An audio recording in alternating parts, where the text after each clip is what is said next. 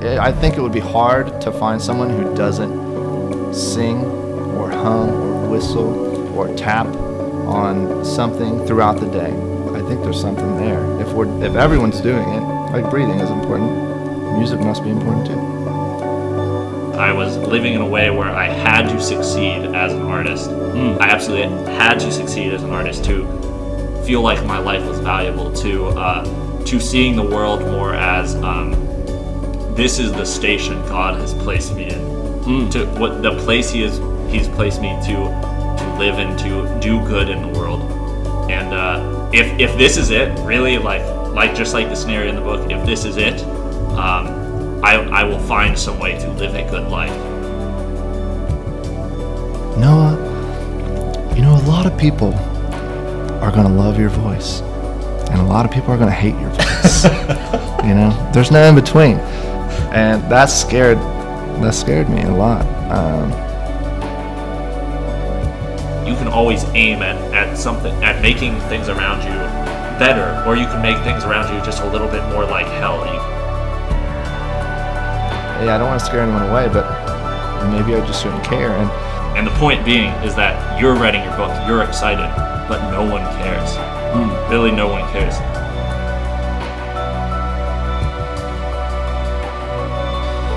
What's up, legends? Today we have a highlight episode from two of my favorite guests and peers and influential people in my life. My brother Nick Sherman and good friend Noah Colley. Noah wrote, produced, and orchestrated all the intro and outro music you hear on the podcast, and my brother's been my creative confidant since day one. Making something, let alone making something of yourself, is a difficult and challenging endeavor, even in the context that we're in, just here locally. And so today you're going to hear from two creators whose thoughts are very complementary, very eye-opening as far as what it takes to create something of value, to create something that other people care about, and enrich the audience that you're speaking to or singing to or creating for, writing for. Hope you enjoy it and it helps you on your own journey to fuel your own small town success story. New Local Legends Podcast. Real small town success stories. You have quite the lineups.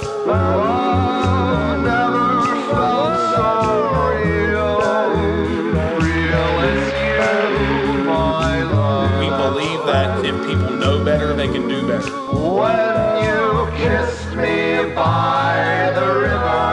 Sponsored by Glockner Enterprises.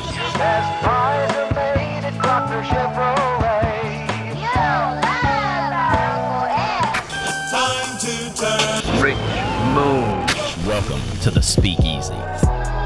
The amount of love and compassion. The hope that's been bubbling up in the last few years. The finer things about Portsmouth. You just don't see that everywhere. Local legends only.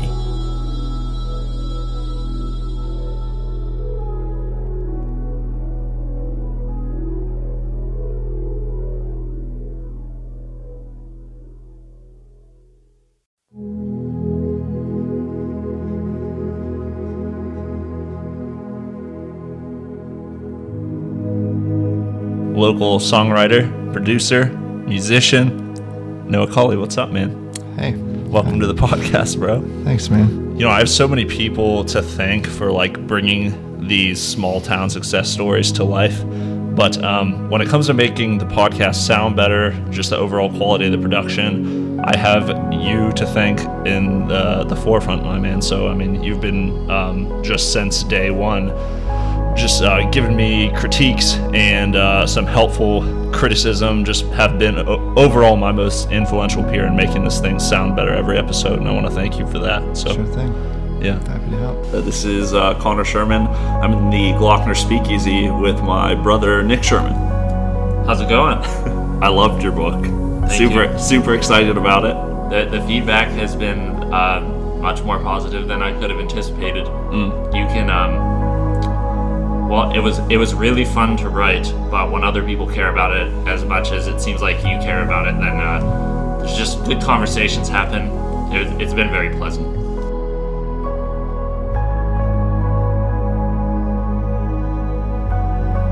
In school, my music teacher, Eric Brown, who I love to death, you know, he told me as soon as we, like, it wasn't very long into our, like, you know, our friendship and him teaching me, that he said, Noah, you know, a lot of people are going to love your voice and a lot of people are going to hate your voice. You know, there's no in between.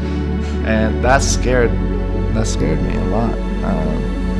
I don't know, it kind of made a complex in me that made me scared of my voice and dislike my voice in a lot of ways. And it made me scared to perform and to show people and sing to people. But now I'm not scared of it anymore, and I think it's probably a good thing.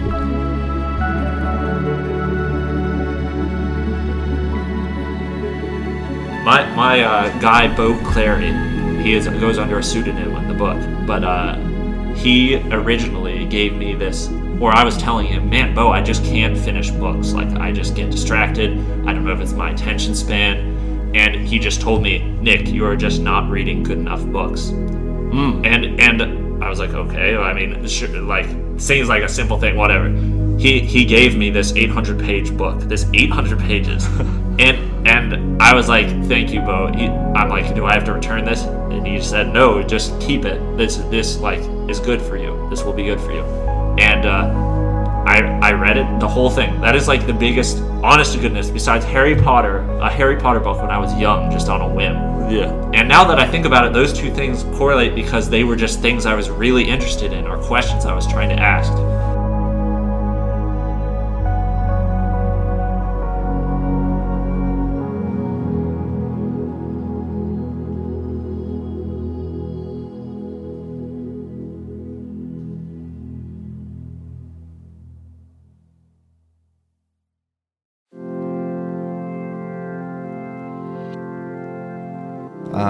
It's funny how intrinsic that is to, like, people, you know.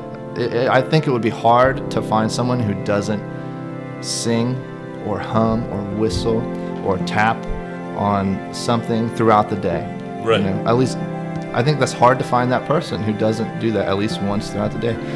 And there's something there that's important, like that we can, there's a desire in us to, like, shape the sound and the silences in the sound and, like, put them together and then make something from that right. expresses our feelings at the time, or just carries us out of boredom or whatever it is. I think there's something there. If everyone's doing it at least once, like breathing is important, music must be important too. It's like deeply connected to people's sense of well-being, and like in areas like ours, maybe it is the first spark to start a serious flow of capital, or just create opportunity in the surrounding area. You see that with people like Robert Black and what he's doing with the Boney Fiddle project, is that when the historic district was really kind of in collapse,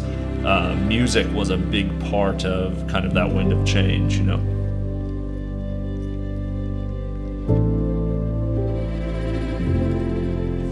Anyway, the start of the book was an experience I had with Tim Sherman, my father. I went up to this apartment complex to work with him because I needed the money, and I was too afraid to get a normal, just a typical job, a humbling job around here, and also be a graphic designer. That's the honest truth. So I went up to work with Tim Sherman at this apartment complex. I was just doing day labor, and it was pretty. The guys that I was around weren't exactly shooting for the stars. That informed a lot of the experience. The book is called Dead End Job, and the subtitle, it talks about the tragic story of an artist who will never leave his soul-crushing day job ever. And I think that's just the question that, like, people, new students students who just graduate, they get a job that's not in their field or whatever. That's kind of the fear, is that what if I'm stuck here forever? We have all asked ourselves that question. What if I'm stuck here forever? Like, or is this the limit of my potential? And so I just wanted to play that out in a way that it was like, what if you really were stuck there forever, like because of some evil or ancient force, or what if you were really stuck there for eternity? Like, how would that change you, and how would that corrupt your soul, or would that make you transcend somehow? You know? Yeah. And so for me personally, that job changed my entire worldview. It completely shook me. Whereas I was living in a way where I had to succeed as an artist. I absolutely had to succeed as an artist to feel like my life was valuable, to seeing the world more as this is the station God has placed me in, to what the place He's placed me to live in, to do good in the world. And if this is it, really, like just like the scenario in the book, if this is it, I will find some way to live a good life, you know? And that's like super melodramatic. I mean, I was just getting a job with my, working out of college, whatever. But my mind tends to think in extremes. So it was just I came to enjoy it, actually. I came to enjoy that no one cared that you came from an arts background. Everybody was super self-deprecating about that, or poked at you, or like, you're here with us, you'll never leave, you're gonna die here, and that was kind of fun in the end, Sure.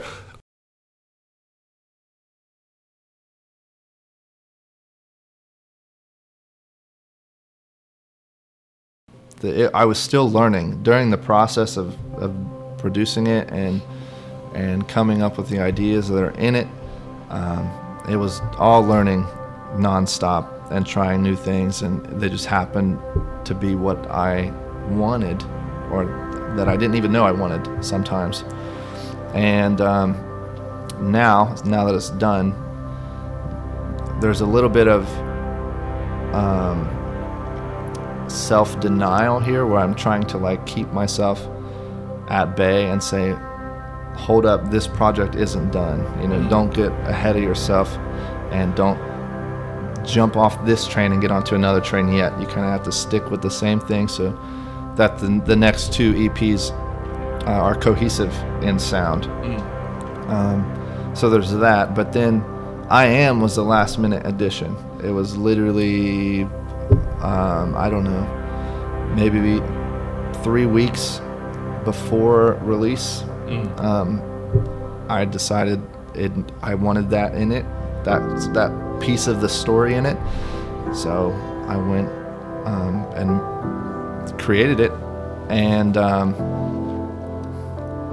I found something that I didn't know I wanted, and it was that more maybe I just let myself be more free, and I really liked it, and I want more of that freedom and the risk of scaring people into thinking I am a strange, ritualistic, chanting Indian in the foothills of Portsmouth.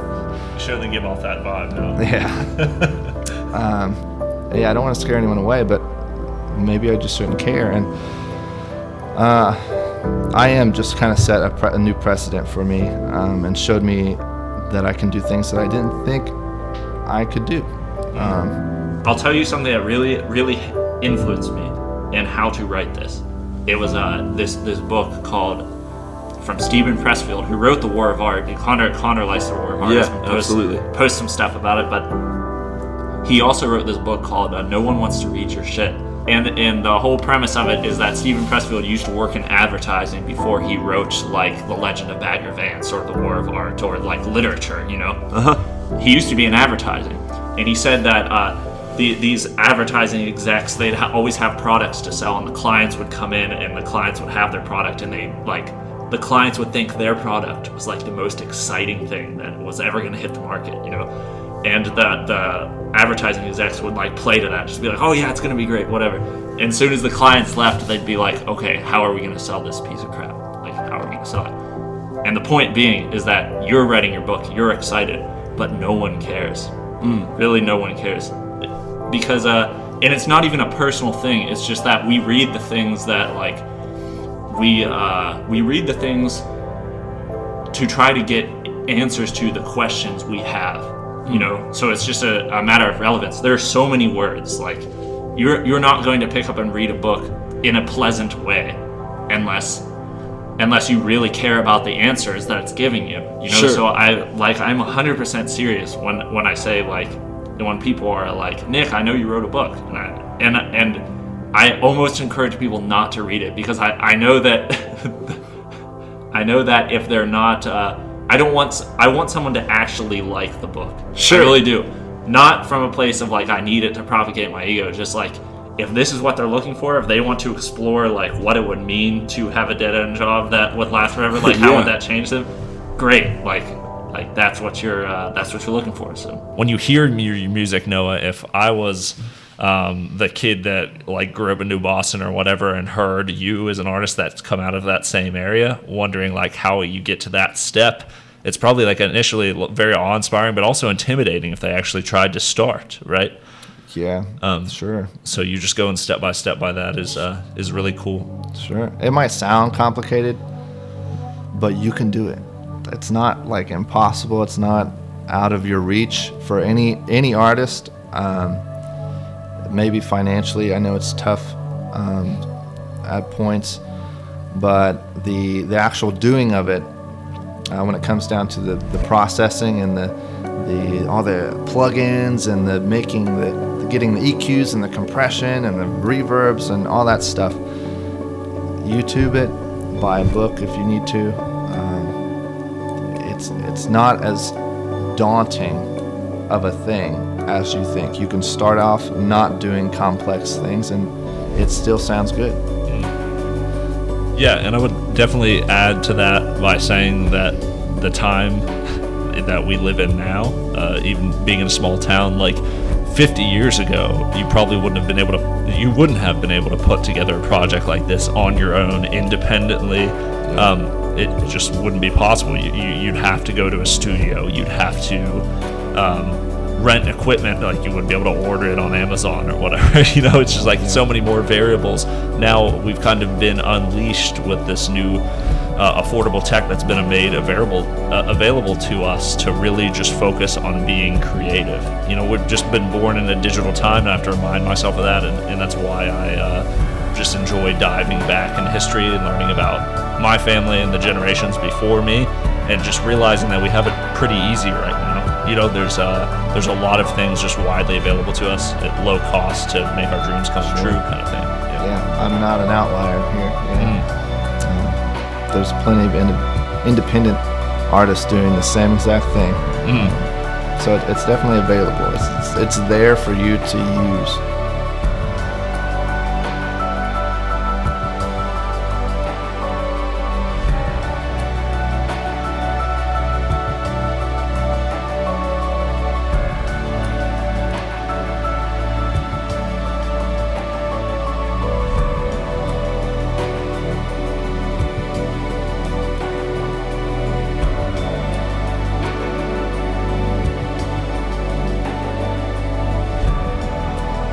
I think that's where the freedom is most present, is the idea that you always can do good. You always can do. Now you can debate about what good is or how you get there, but you can always aim at something, at making things around you better, or you can make things around you just a little bit more like hell.